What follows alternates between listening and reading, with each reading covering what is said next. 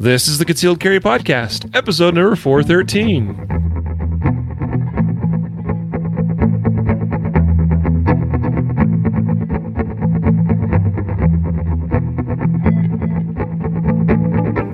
And welcome to the Concealed Carry Podcast, part of the ConcealedCarry.com network. I am your host, Riley Bowman, joined by Matthew Marister. Glad to be back, sir. Matthew is in the middle of a move. Yeah. Yeah. It's been horrible. So something related to that kept him from being on the show last week when he was supposed to, and forced me to work when I didn't want to. Oh, yeah. So you're fired. I forgot about that. I had a little emergency come up with some plumbing and stuff. So Stuff happens, man, when you move. Golly. It's all good, bro. Well, folks, welcome to the show. Today is a Justified Saves episode. Really looking forward to sharing these Justified Saves stories with you, these news stories from around the country. We do this now once a month. The first Tuesday of the month is our Justified Save episode. And we got a bunch of good ones today, so you're not going to want to miss it. So stick around. Make sure you stick around to the end because the last story, I think in particular, is really interesting. And so today's episode, though, first is brought to you by the Foundation Belt by EDC Belt Company. Our buddy Brian Eastridge, one of the founders of EDC Belt Company, and he is a very knowledgeable guy about carrying a gun. He's been carrying a gun for a long time, concealed and also on duty as a police officer. Brian and his company there, they make a mean belt. I'm wearing it right now. I don't know if Matthew has one, but if he doesn't, he needs one. Yeah, I don't, but I want to. I think we're going to have to hook you up, bro. I think I know a place we sell them. We can get you a discount. Oh, good. You know, friends and family company discount. We'll knock off a whopping 5%. Hey, I'll take whatever I can get. So where you can get the Foundation Belt, the best concealed carry belt, I'm convinced of. I've had a few, and I still have other belts, by the way. For the record, there's other belts that I like and that I use, but it's hard not to just keep using the EDC Belt Company's Foundation Belt because it's that good. So check it out, concealedcarry.com/foundation. We do have these, well, at least last I checked, we have them in stock. I know we have another order on the way, so we'll be getting those out here very quickly to you if you have placed an order or will place an order. Today's episode also brought to you by the Legal Boundaries by State 50-State Guide to Concealed Carry and Gun Law across the nation. This is our book, the company, our team here, multiple people involved, put together and organized this and tried to put together the best resource for firearm owners and carriers across the nation, particularly if you're going over state lines, if you're doing any traveling, or even if you just want to know some of the info about your own state. There may be things in there that you didn't know about. Plus, the last half of the book, pretty much, is a bunch of great resources on how to travel with a gun, how to fly with a gun, what to do with like hotels and different things, non-permissive environments, bars and restaurants, and all kinds of good stuff. So it's a great resource available both in electronic and physical formats. You can get it both, very low price. Check it out, concealedcarry.com/gun law book. And it's updated. Yes, regularly, yes. The one other book we used to sell quite a few and sold for years, and it's not a bad book, but is only updated once a year. And here's the little secret. We actually tried to convince the publisher, the writer, the author of that book to make an electronic version because we saw some opportunity with that, and they didn't really want to do that. So we created our own. And the ebook is lifetime access, lifetime updates. So you're going to want it. All right? Check it out. Again, that link was concealedcarry.com/gun law book. Today, before we get too far along, there's two announcements I got to get out. Number one is an announcement for on Matthew's behalf, and also Rob Beckman, two Guardian pistol instructors in our network out there in the Ohio region. And we want to just point folks' attention to the fact that we've got our Guardian pistol courses specifically, you guys are doing the whole Triple Guardian, which is 3 days of fantastic pistol training. And there's not that you have to sign up for all 3 days. You can do just the first day or the first 2 days, or if you've already had the first day, which we call Guardian Essentials, you can just do the second day or whatever. So we've got some openings available, and we were just talking about this. As far as we know, these are still going forward. We got a class in Cincinnati on June 5th through the 7th. And then you guys, again, are teaching a class in Columbus on July 24th to the 26th. Yep. And then another class in Frankfort, Indiana, August 21st to the 23rd. Yep. Yeah, it'll be exciting. Some openings available in all those on all those dates. Jacob and I have some dates as well. Guys, you can check out our whole training calendar at class.concealedcarry.com. That's where you can get signed up. You can filter by area, by state. You can find these classes taught by two very distinguished and respected instructors, Rob Beckman and Matthew Marister. Rob, of course, is our host of the Firearm Trainers podcast. And Matthew, of course, is the amazing co-host, producer extraordinaire here at the Concealed Carry podcast. So yeah, guys, check it out, class.concealedcarry.com. We also have a Guardian Pistol Instructor course. Jacob and I will be teaching August 21st to the 23rd as well, same weekend as you guys' class in Indiana. Cool. So so kind of looking at things and looking forward, it still looks like these are still going to happen. We did have to cancel the class that Jacob and I had scheduled here in Colorado it's like last weekend, I think it was supposed to be, or maybe it was 2 weekends ago now, but due to coronavirus, that one had to get the axe. So anyway, one other thing before we get to our Justified Safe stories, we wanted to share a very tragic story, actually, out of Overland Park, Kansas. News story is in the show notes of today's episode. Lawofficer.com reports that a police officer by the name of Mike Mosher was killed in a gunfight. Mike is a police officer that I've bumped into and met a couple of times. He and his sweet wife, Corinne. Some of you may be familiar with Corinne Mosher, who is a pro 3-gun shooter sponsored by 511 Tactical and a few other big names you guys would probably recognize. She's a very talented woman. Mike was also a very talented guy, a good guy all around, an excellent police officer. He was well liked and respected in his community and by his fellow law enforcement officers. On this past Sunday, he was involved in a shooting. He was actually on his way to work to begin a shift, and he was in uniform. He was just on his way to work, and he witnessed a hit-and-run accident. He pursued the vehicle that ran from the scene, got that vehicle stopped, and a shootout began. Mike was able to defend himself and put down the bad guy. The bad guy did die at the scene, but unfortunately, Mike succumbed to his own injuries later that evening.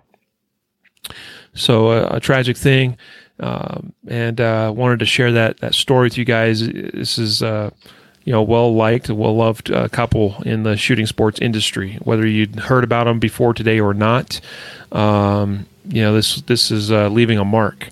And I would say that we are diminished in Mike's absence, both from a good guy standpoint. He was one of the good guys, and also from the fact that he's gone from the community. He was a well-respected instructor for his department even. So anyway, I had to mute Matthew there. We're getting like some lawnmower noise, which distracted me. Anyway, our hearts, our prayers, our thoughts go to Mike and his widow and his daughter.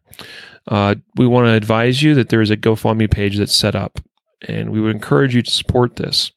Link is in the show notes. We'll also put it here in the comments of the Facebook comments here as well, and YouTube comments, I should say. Here's the thing. the shooting community is rallying around this family, and they, a couple of big names. Diana Moeller, she's been on the podcast before, a fellow pro 3-gunner, and she has been involved and instrumental in organizing this GoFundMe, along with Tommy Thacker, who's another well-liked and respected individual in the shooting sports industry.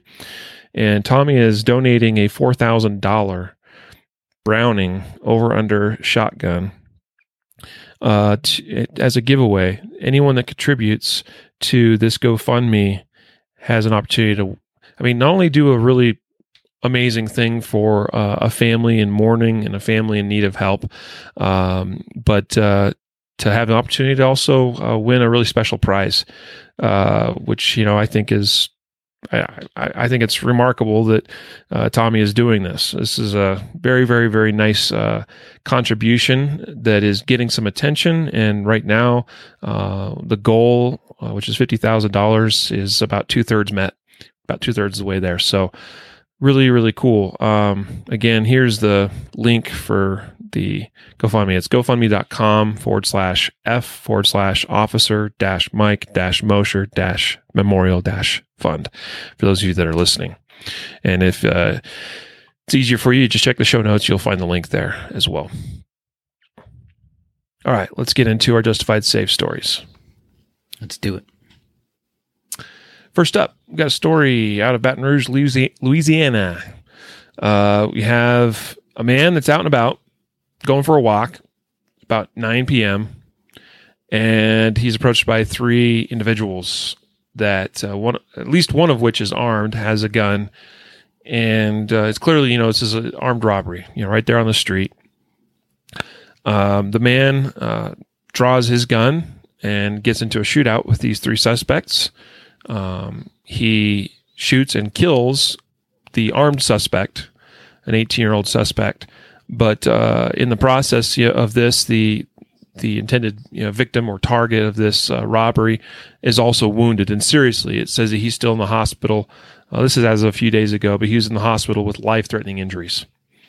So, again, another good reminder that even when we do the right thing or we have good training, and I would actually say that about even Officer Mike Mosher, a well-trained individual, skilled tactician. He was not just your, I hate to say it this way, but it's the truth, your average cop. There's a lot of average cops, Matthew knows what I mean, that don't take their own personal development and training that seriously, just, scoot on by with, meeting the bare minimum standards like their departments want them to. And, Officer Mike was a skilled shooter and couldn't get the job done, without getting himself really seriously injured. In this case, we have this Baton Rouge 26-year-old man who tries to defend himself and is shot severely. So I don't know. I haven't seen an update as to whether he's going to pull through. I hope he pulls through, because it's a shame, that somebody, a law-abiding citizen, legally carrying a concealed gun, just out minding his own business, walking around at 9 p.m., no big deal. It's a shame. Yeah. But I'm glad he was able to defend himself, at least. There's that at least. Yeah.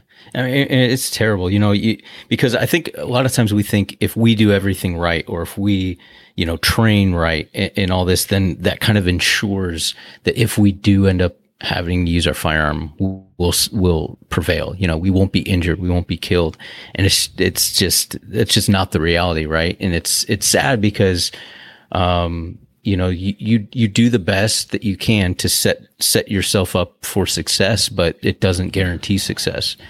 And that's like a big disconnect, right? So, and if you look at the guys in the picture, they're 18-year-old kids, 17-year-old kid. They don't look like, hardened parolees with tattoos all over their faces. Like, I mean, so you never know when it's going to happen. You never know if it's going to happen. But, yeah, I think it's just a sobering reminder that, we do what we can, to be prepared if that were to ever happen, but there's no guarantees, right? So that's right. Yeah. Well, this is why I take my training seriously, and this is why I try to make sure that my skills are sharp every day. And, because your best may still not be enough. So for some people, that might even discourage them. Well, geez, I could, be this like super operator warrior type and, be a former Navy SEAL, Ranger, special forces guy, and it's still not enough. So, why even try? Especially when, it is true. It's fair to recognize that, there are not very skilled individuals that successfully defend themselves with guns every day. Mm-hmm. But I would say that in a lot of those cases, those people are lucky. And, whether you believe in luck or not, just happens to be that's how it works out, right? And sometimes even when you are prepared and you are skilled, it may not work out in your favor. But for me, it motivates me. I want to be as best as the best that I can be, because I want to have the best chance of pulling through a situation, of getting through a crappy situation. And what does that require? It requires the right mindset, mental preparation. It requires, good, kind of closely related to that, honestly. Awareness, situational awareness, not being a sheep, where you're just going about your business, not paying attention, not being that easy target. Physically preparing yourself, right? Having good hands-on skills, having good verbal judo skills, being a good shooter, right? And now, honestly, that's probably like one of the last things of the whole package. There's a lot of things that come before ever drawing and shooting that gun. But the one thing that is, it's kind of like it's that one thing that if you either have that skill or you don't. And if you really need it and you don't have that skill, then you just might be hosed, right? Mm-hmm. So that's not going to be me. At least that's my hope, my intent. Physically, I can get a little bit better. I need to still get some pounds off and physically get a little bit more in shape. I'm working on it. I'm trying, brother. But all right, so let's move on. Matthew, tell us about this story in Chicago. Brothers shoot suspected robber. Yeah, this is interesting because it has a couple elements that you wouldn't necessarily think, and it happens in Illinois, Chicago. So, from the Chicago Sun-Times, a store clerk and his brother shot at a suspected robber Tuesday in Bridgeview after he allegedly robbed the business or tried to rob the business. This is the second time in the last 5 days. So apparently, what happens is the clerk has been robbed for the second time in 5 days. It says that he thwarts the initial robbery. Robber runs out. The clerk calls his brother, who happens to be in the area driving in a vehicle with some friends, and the brother and his friends and the clerk manage to chase this guy down, the robber. Brief shootout occurs when they actually catch him. He's shot. The robber is shot in the back and hospitalized in good condition. Firearm was recovered from the suspect. And obviously the brothers who shot him. They're investigating the shootings. However, this is in, I don't know if it's Chicago, the city or whatnot. But it says charges are pending against a suspected robber. The brothers will not be charged. So I know, a lot of times we always jump and say, if it happens in this state or that state, they're probably going to charge the victim, right? But even though he shot him in the back, it appears, at least in this story, that they're not going to be charged. And so it goes to say that obviously shooting somebody in the back is not always going to be justified, but there are obviously circumstances where even shooting somebody in the back, the facts play out and it supports a self-defense claim. So pretty good story all around here. Yeah, there's something here that I picked up on, and it talks about how police were investigating the shooting, mm-hmm. and then they were also investigating the robberies. And then it's two different jurisdictions, by the way. Mm-hmm. One happened in suburban justice, neighborhood of justice or community of justice or whatever. I've never heard of it. Never heard of these communities. And then the other was in Bridgeview, which is where the shooting occurred. But I suspect if Andrew Branca was listening to this, or if he was here with us and commenting, that something that he would probably address as well, or would point out, would be that this is two separate incidents. You have a robbery incident and you have a shooting incident. And the shooting incident does not happen if the store clerk and his brother don't go and chase down the robber. Right? Again, I'm happy for them. I'm happy that everything worked out. Okay. And this robber was suspected of having robbed that same business just a few days prior. So clearly this was something that was going to just probably keep happening. Right. But just because we think something might happen again is not justification in of itself. Jacob and I spent a good deal of time talking last week about when can you shoot somebody and talking about the 5 elements of self-defense. Imminence is a very important, it's one of those very, very, very important principles of self-defense. And so, again, these brothers are not going to be charged. Great. Good for them. But it may not always work that way. It's best practice. Don't go chasing down robbers. Don't go chasing down thieves or the guy that you thought was breaking into your car. Let him be. Let him go. All right? Yeah. I mean, we just covered 2 stories, right? One where an officer who is kind of compelled to intervene, right? In Sure. a hit and run, he ends up getting shot and killed. And then the next one where he doesn't choose, but he is involved, and he ends up potentially dying. So this guy interjected himself into a deadly situation that didn't need to be. He ended up, not being killed or injured. But like you said, I mean, it's probably not the best idea, right? This was borderline vigilantism, that, hey, these guys robbed us. We got to go get them. And they chased them down.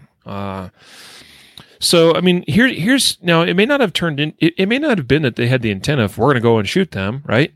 Just that, hey, where did this bad guy go? Where did he, can we track him down, right?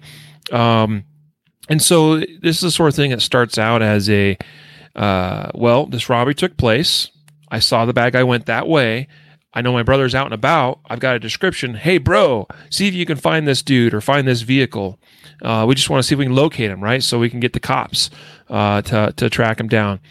And, here you think you're just trying to locate this robber, but then when you do locate him, then what? Right?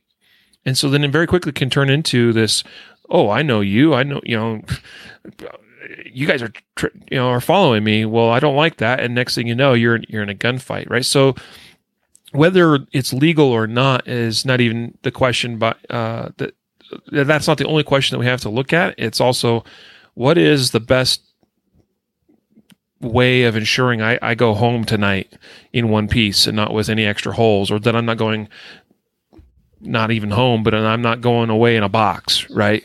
And the best way is to avoid conflict, and chasing down a robber, a bad guy, whatever, while it may even be permissible to do, depending on how that goes. I know in some states it could potentially pose a legal problem for individuals in doing that and pursuing a criminal like that.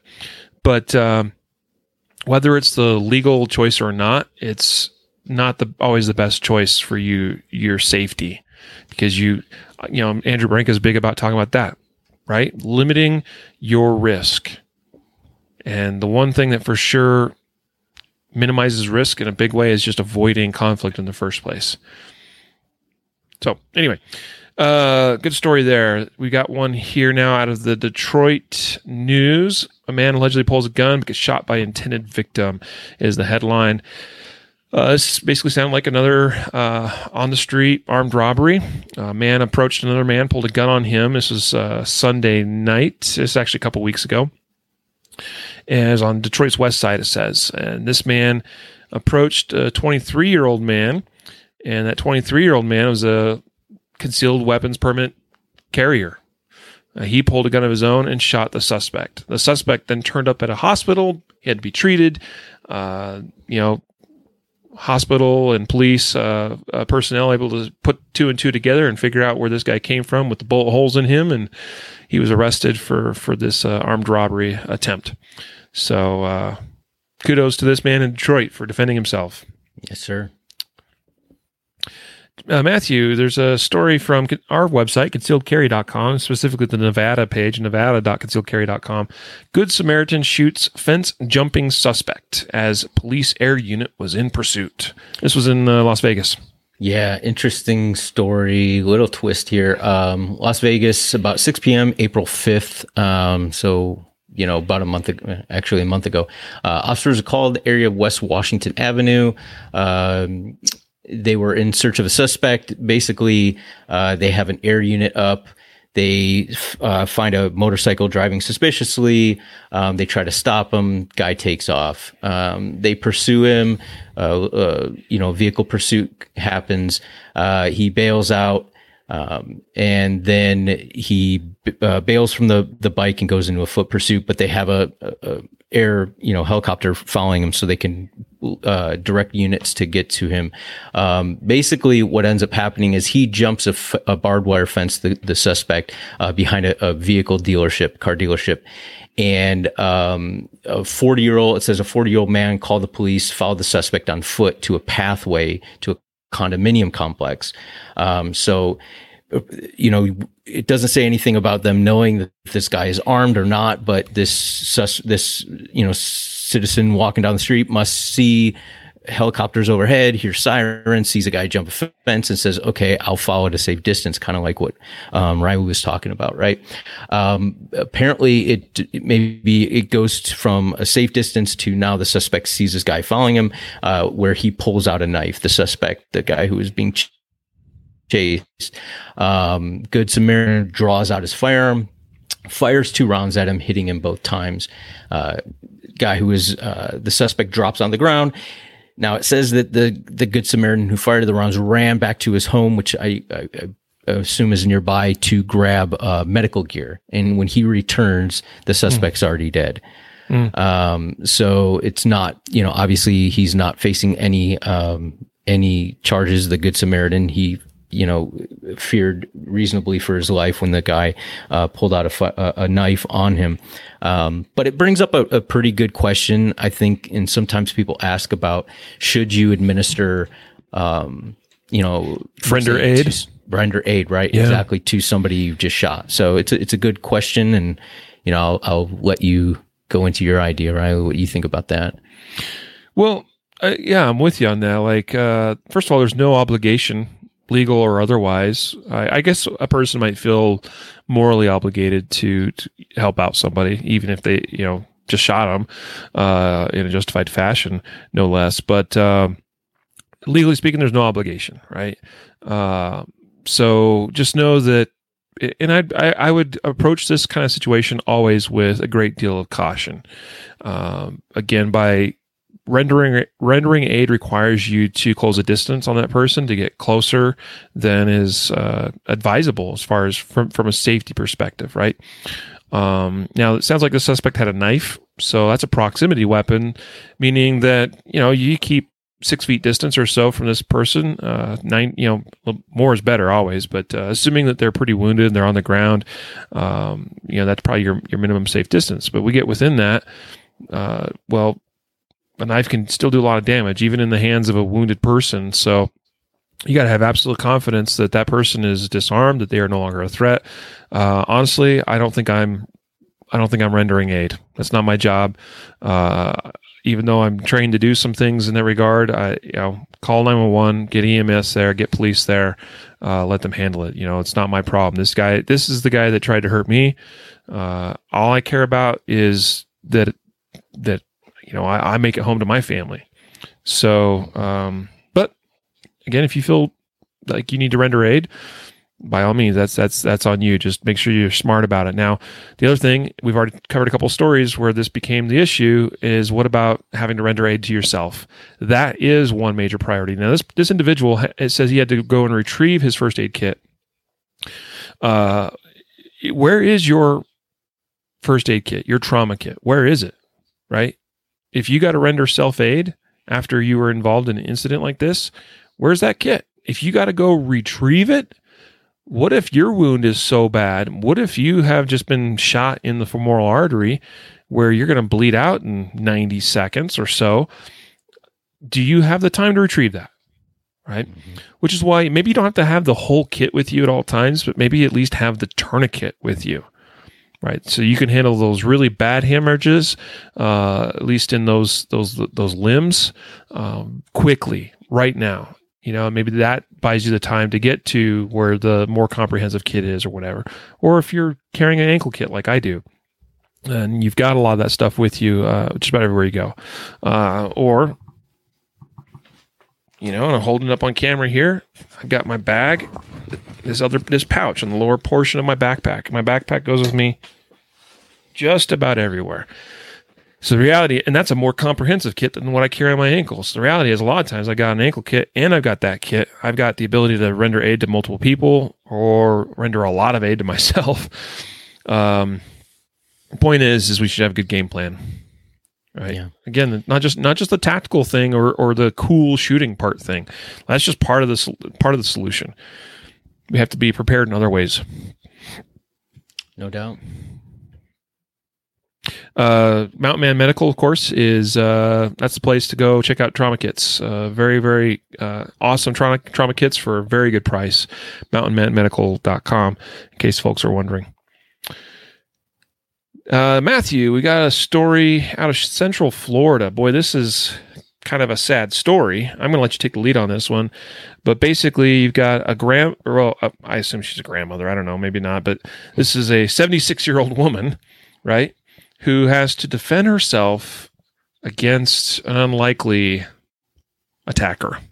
Yeah, so she is 76 years old. She lives in Central Florida. She has to end up shooting her daughter, who I believe she's 54. So from the story, it seems like there's some sort of dispute inside the home of the the mother, the 76-year-old, and over some property or something. Maybe she's being kicked out or whatnot. But in any event, a physical confrontation develops between the mother and the daughter, 76-year-old and the 54-year-old. 54-year-old, obviously probably a little bit more physically able to defend and attack and things, so starts hitting the older woman.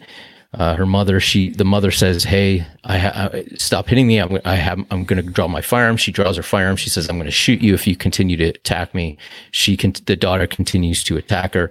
She ends up shooting her daughter, and I don't believe it says how many times, but at least it says once. She shot her in the leg. Yeah, just at least once in the leg with a .22 caliber handgun. All right. Obviously, police respond, take the daughter to get treated, which is non-life-threatening injuries. And it just kind of runs through the daughter's previous convictions and arrest record. She's, has a history of, DUI and felony battery and these types of things. So probably a history of some bad blood or some, violence issues and that type of thing. It's a sad story, but what I got out of it was, one, that we don't know if the daughter would have beat her mother until she died or whatnot. We don't know if this saved the woman's life, but who knows? Because when you're that old, right, and you maybe sustain a injury, a contusion to your head, a lot of times, when you're that old, clotting and things like that, you can die from things that a younger person would typically live from, right? So there's certainly a risk there. And the other kind of thing I pulled out of this, Riley, and I'm sure you did too, was the .22, right? Like we talk about what is acceptable defensive caliber, and we talk about .22, and it's not ideal for a defensive caliber. And people say, well, I wouldn't want to be shot with a .22. Of course, nobody would want to be shot probably with a pellet gun, right? That'd stop a lot of people. That's right. But a motivated person and things like that.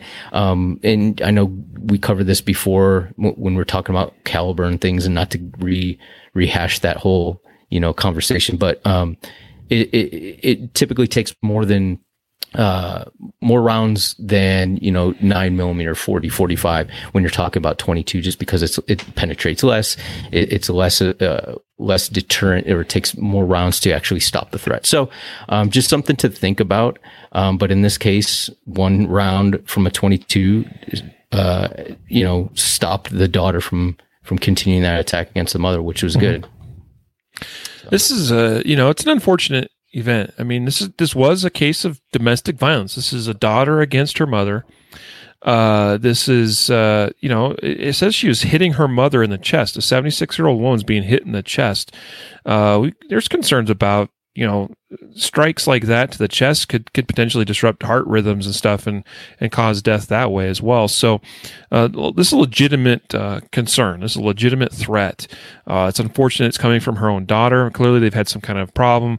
The daughter's come to the home to gather clothes. So clearly something's happened where, I don't know, it sounds like the 76-year-old woman is kicking her daughter out of the house. At least that's the impression I'm given by her having to gather her clothes. But the mom grabs her 22 caliber handgun. You talked about stopping power. I'm thinking more about the decision here. It seems that the decision to shoot her in the leg was intentional, which I can respect. That, like, this is your child. Granted, very much a grown child, but you don't want to have to do, to kill your child. So I suspect that played into this. The big concern there is that if this daughter of hers was truly intent on harming her, and maybe even the act of pulling the gun out and firing that one shot is enough to escalate that daughter, really push her over the edge. Maybe she then takes that gun from her mom and then shoots her mom, with it. That sort of thing. Emotions can run very high very quickly, especially in a situation like that. Emotions are high, and the daughter's already upset for whatever reason, is really battering her mother. So that would be my concern, is if you're going to pull out that weapon and you're going to use it, then you dang well better be either willing to put it to good use, meaning good effective shots that are much more likely to result in a stoppage of that individual, of that threat, or that you are willing to defend yourself against that gun takeaway, because this could have turned very differently. It could have been bad for the 76-year-old woman. Now, clearly it got the job done as far as it broke off this attack. Both people are still alive, and that's good. And I really sincerely hope they're able to work things out between them, because this is it's sad, and it's remarkable, and it's ridiculous that these a mother and her child could have such a problem like this, especially at the age that they are. Yeah. But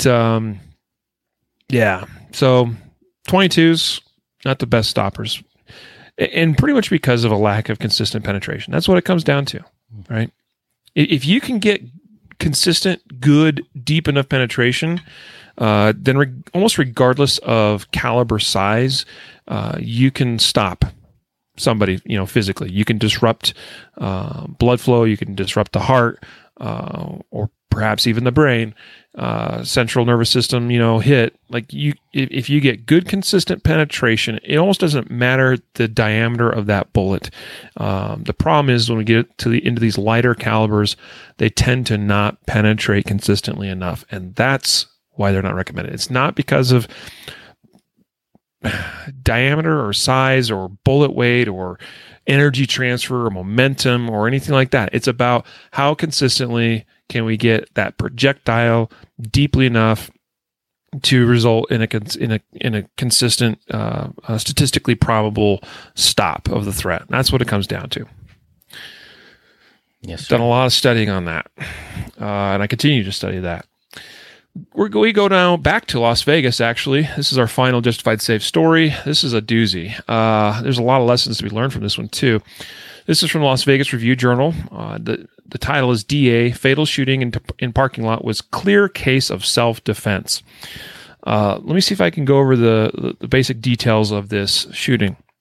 First, I will mention that the good guy involved is BJ Baldwin, who is a well-known figure in the motorsports world. He's the president of Baldwin Motorsports, the son of a gaming executive. And, he's known for, he's a bit of an adrenaline junkie and does all these kind of crazy stunts and things and racing and stuff. So this is a, prominent figure that's involved in this shooting. He is sitting having a fast food dinner. Sounds like they're sitting outside next to their vehicle.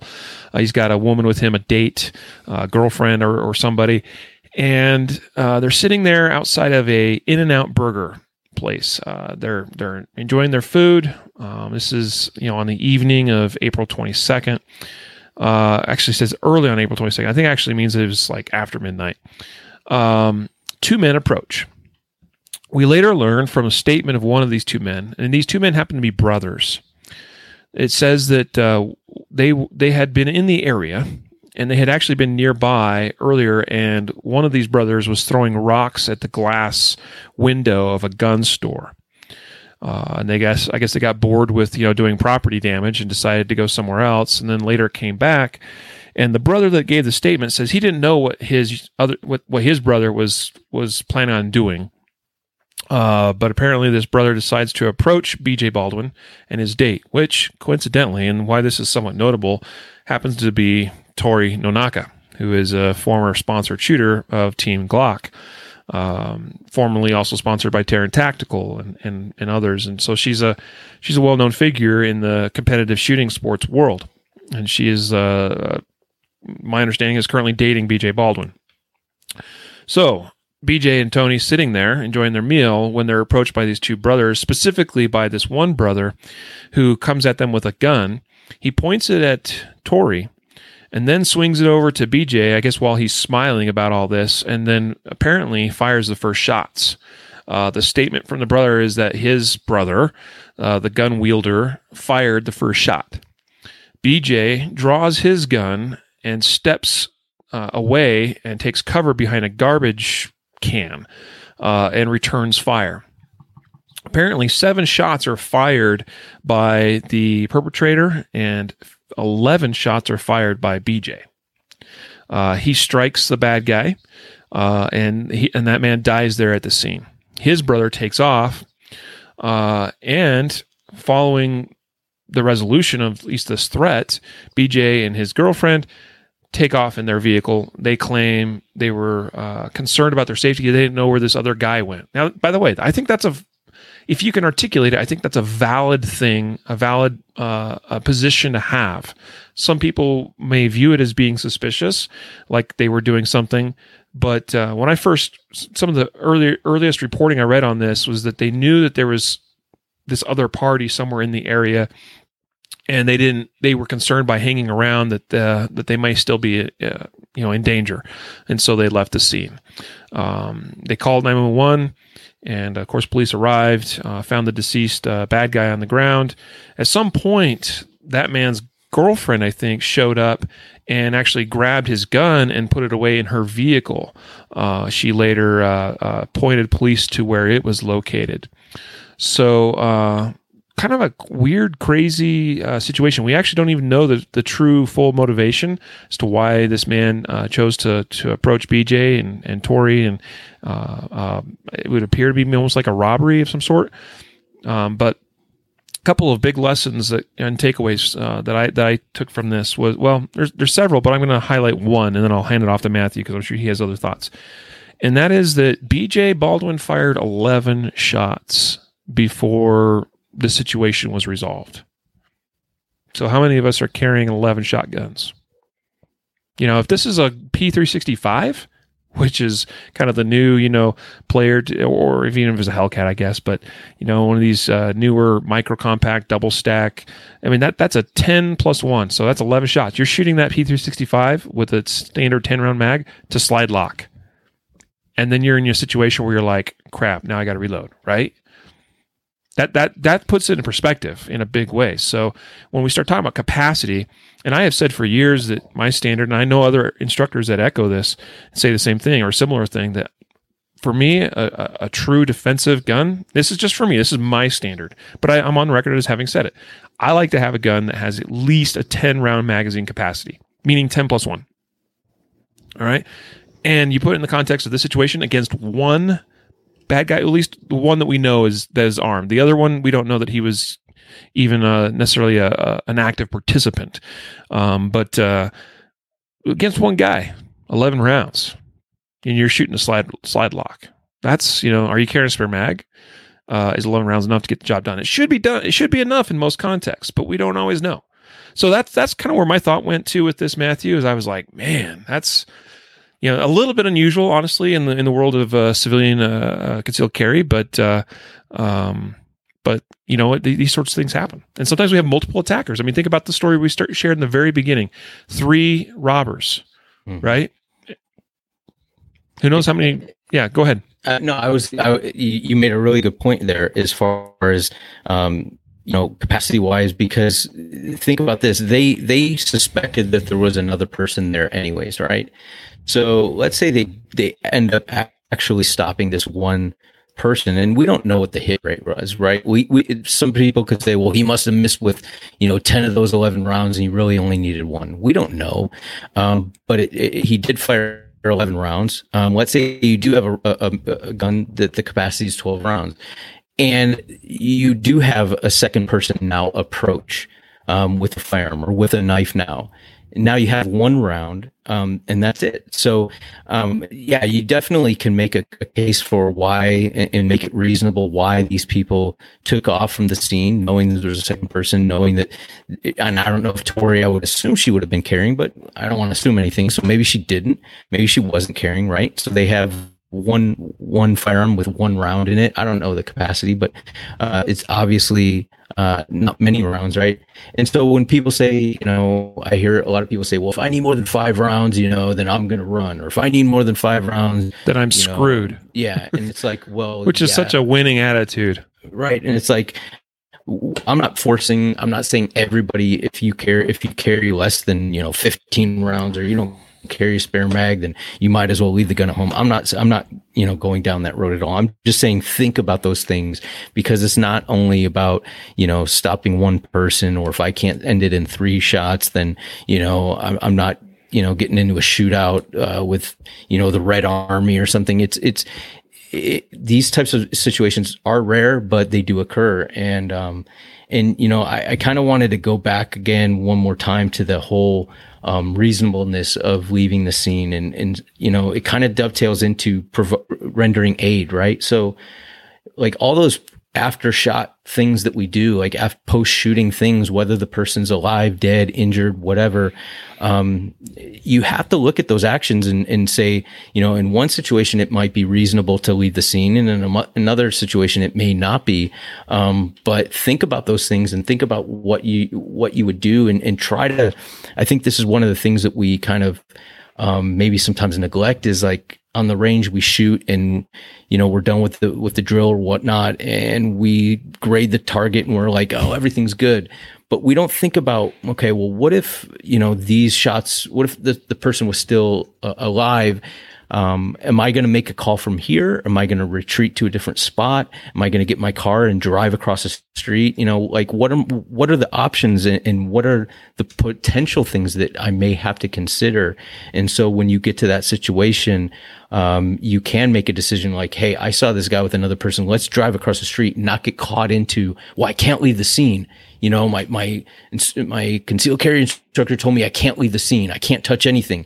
So you're there in a vulnerable position with knowing that there are multiple attackers or something, right? So you don't get into that brain lock where you don't think outside the box of, hey, let me get to secure spot before I make this call. And so, yep. I thought that was pretty smart of them, given the circumstances. Question from Matt here viewing on Facebook. He said, did all 11 rounds hit the target? We don't know. There's this, this was investigated. This article is covering the response and the statement from the Clark County District Attorney reporting on their findings as they reviewed the incident. It does not say how many rounds struck the perpetrator. I would say it's probably doubtful that all 11 hit, but Again, it's somewhat irrelevant. I mean, is it important that we try to make all our rounds hit? Yes, because we're accountable for all rounds that we fire. Is the reality that in most shootings, including officer-involved ones, including civilian ones even, that there are some shots that miss? Yeah, that's an unfortunate reality. So I think there's a couple of things that we should take away from this. Number one, going back to what I said quite a while, in the earlier part of the podcast about being prepared, being ready, being well trained, being the best that I can be, knowing that my shooting skills are sharp, right? That I've got control of that gun when it goes into my hand and I begin pressing the trigger, that I'm not firing faster than decision speed, which, that's probably a topic we should take up sometime. We've I think touched on some similar things before, even in talking about like the whole OODA loop, which we covered once upon a time, and recognizing that really human beings, we're not capable of processing and making decisions or seeing a stimulus, recognizing it for what it is, making a decision based upon that stimulus any faster than a quarter second, and quite often probably more like a third of a second. And so if we're shooting 16 splits, that's way faster than what we can recognize and decide upon. Shooting at a speed where we can see our shots or recognize that we're aiming well, that we're making a decision every time that trigger is pressed. That's probably a little bit better recipe for success in making sure those rounds count. But the fact is, he fired 11 times. That's what it took to get the job done for him in these conditions. And you know what? I'm glad he had a gun that was capable of firing 11 rounds at least. So, good for him. And I'm glad that he and Tori lived to see another day, because that could have been their last. That's pretty scary, the way this all played out. So sudden, very little warning. And again, the report is that the perpetrator fired first, which would, that's interesting. Now, BJ actually says he didn't know who fired first. I kind of suspect, reading between the lines here, that the suspect here with the gun didn't fire until BJ started to react, probably by drawing his own gun. And that probably did result in BJ, or in the perpetrator, being the first to fire the shot. And it's probably a good thing that BJ stepped, he started moving towards a point of cover. I imagine he's probably drawing in that same process. So good for him, and is this the sort of thing that you guys are practicing out there as shooters? Are you practicing movement? We talked about that, movement with purpose. This is a great example of movement with purpose. He moved to where he had some form of cover. I don't know how effective this trash can was. I've seen some of these, that are sometimes in public spaces near restaurants and stuff that they're like made out of concrete almost, so like maybe it was a good form of cover. Who knows? But the fact is, it was better than nothing. He moved to it. So he moved with purpose. He drew his gun. He had cover. He put eventually, however many shots hit, he put good rounds on target from a position of advantage. And that is why he won the gunfight. Yes, sir. That's a good one. That's a great story, isn't it? Perfect. David asks, where did this take place? This was Las Vegas. It was the west side of Las Vegas, in a part of town that I used to frequent when I once upon a time lived there. So didn't live in that part of town, but I had work that sometimes took me in that part of town. So when I actually came across this story, I'm like, I think I know right where this took place. I don't think there was an In-N-Out burger there at the time, but I was my suspicions were correct. I knew where this was. So that's a wrap for our Justified Safe stories for today, guys. I hope you got something out of that. I hope you learned something, and that this in some way either encourages, inspires, teaches, or leads you to be a little bit better tomorrow than you were today as a concealed carrier. A little bit better prepared, a little bit smarter, a little bit wiser, a little bit more mentally prepped. All those things, all important factors. Yep. And take care of your families and everything, because you never know. I mean, these guys, some of these guys never thought that would be their last day, right? So I'm not trying to end it on a morbid note, but, love your families, take care of yourselves, and be thankful for every day. Yep. Yeah, I appreciate you saying that, actually, Matthew, because John Correa often talks on his YouTube channel about the importance of spiritual fitness, right? And that's a really important thing, that whatever you believe in, that you are spiritually ready and prepared for that day, whenever that day comes. And that is a valid point. Yeah. Make sure you've said goodbye to all those that you care about. That was one thing that was touching to me about Mike Mosher's passing is reviewing his social media from recent days, which was not easy to do. I kind of went and took a look at stuff and I could tell that he spent some time in recent days with his family doing things he enjoyed with them, and that's really special, and I'm glad for that.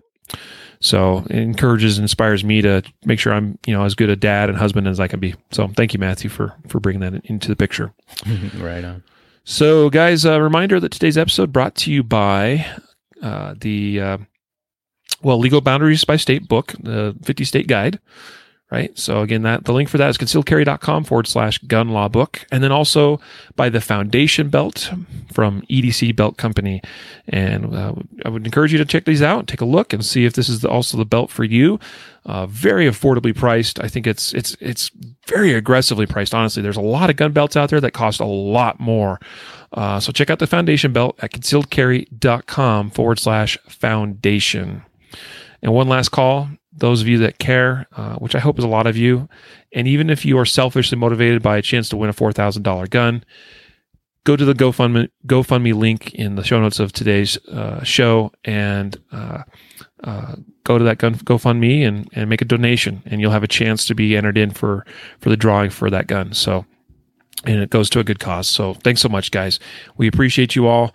We'll be back here Thursday with the podcast with more content for you. And until then, oh, wait, giveaway. And we have I'm surprised you didn't stop me.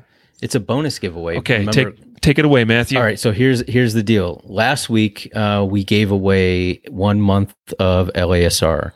The winner of that, his first name's Matthew.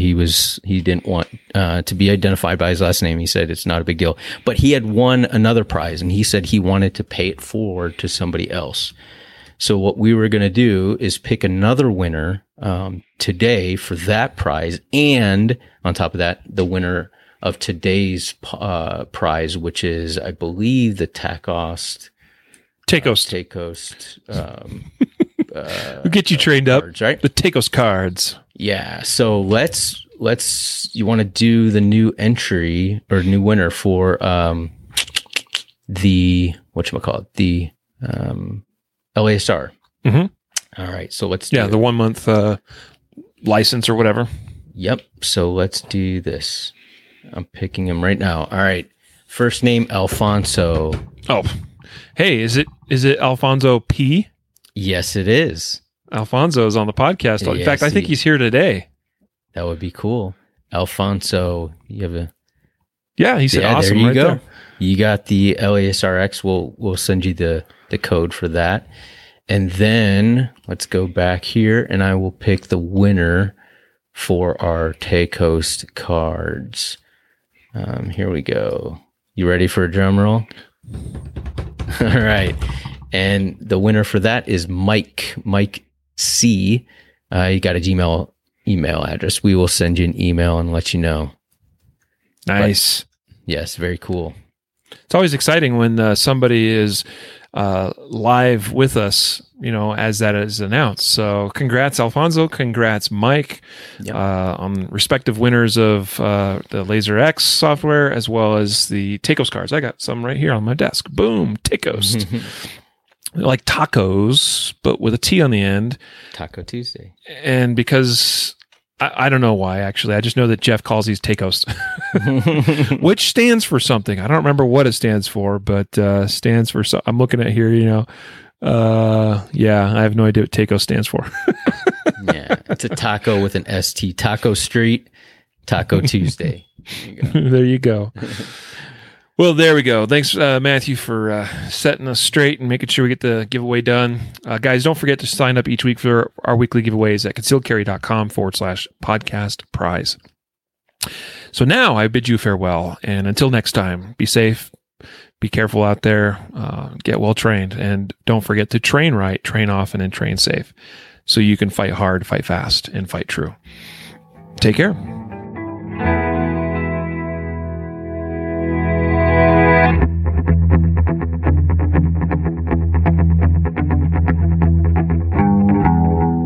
A reminder that laws vary from place to place, and we encourage listeners to seek local legal advice to understand applicable laws. The Concealed Carry Podcast, Concealed Carry Inc., ConcealedCarry.com, and their affiliates strive to share insights and stories about firearm-related incidents and laws, but things could be different where you live, or laws may have changed by the time you listen to this. We cannot be held liable for your actions based on the information shared in this podcast.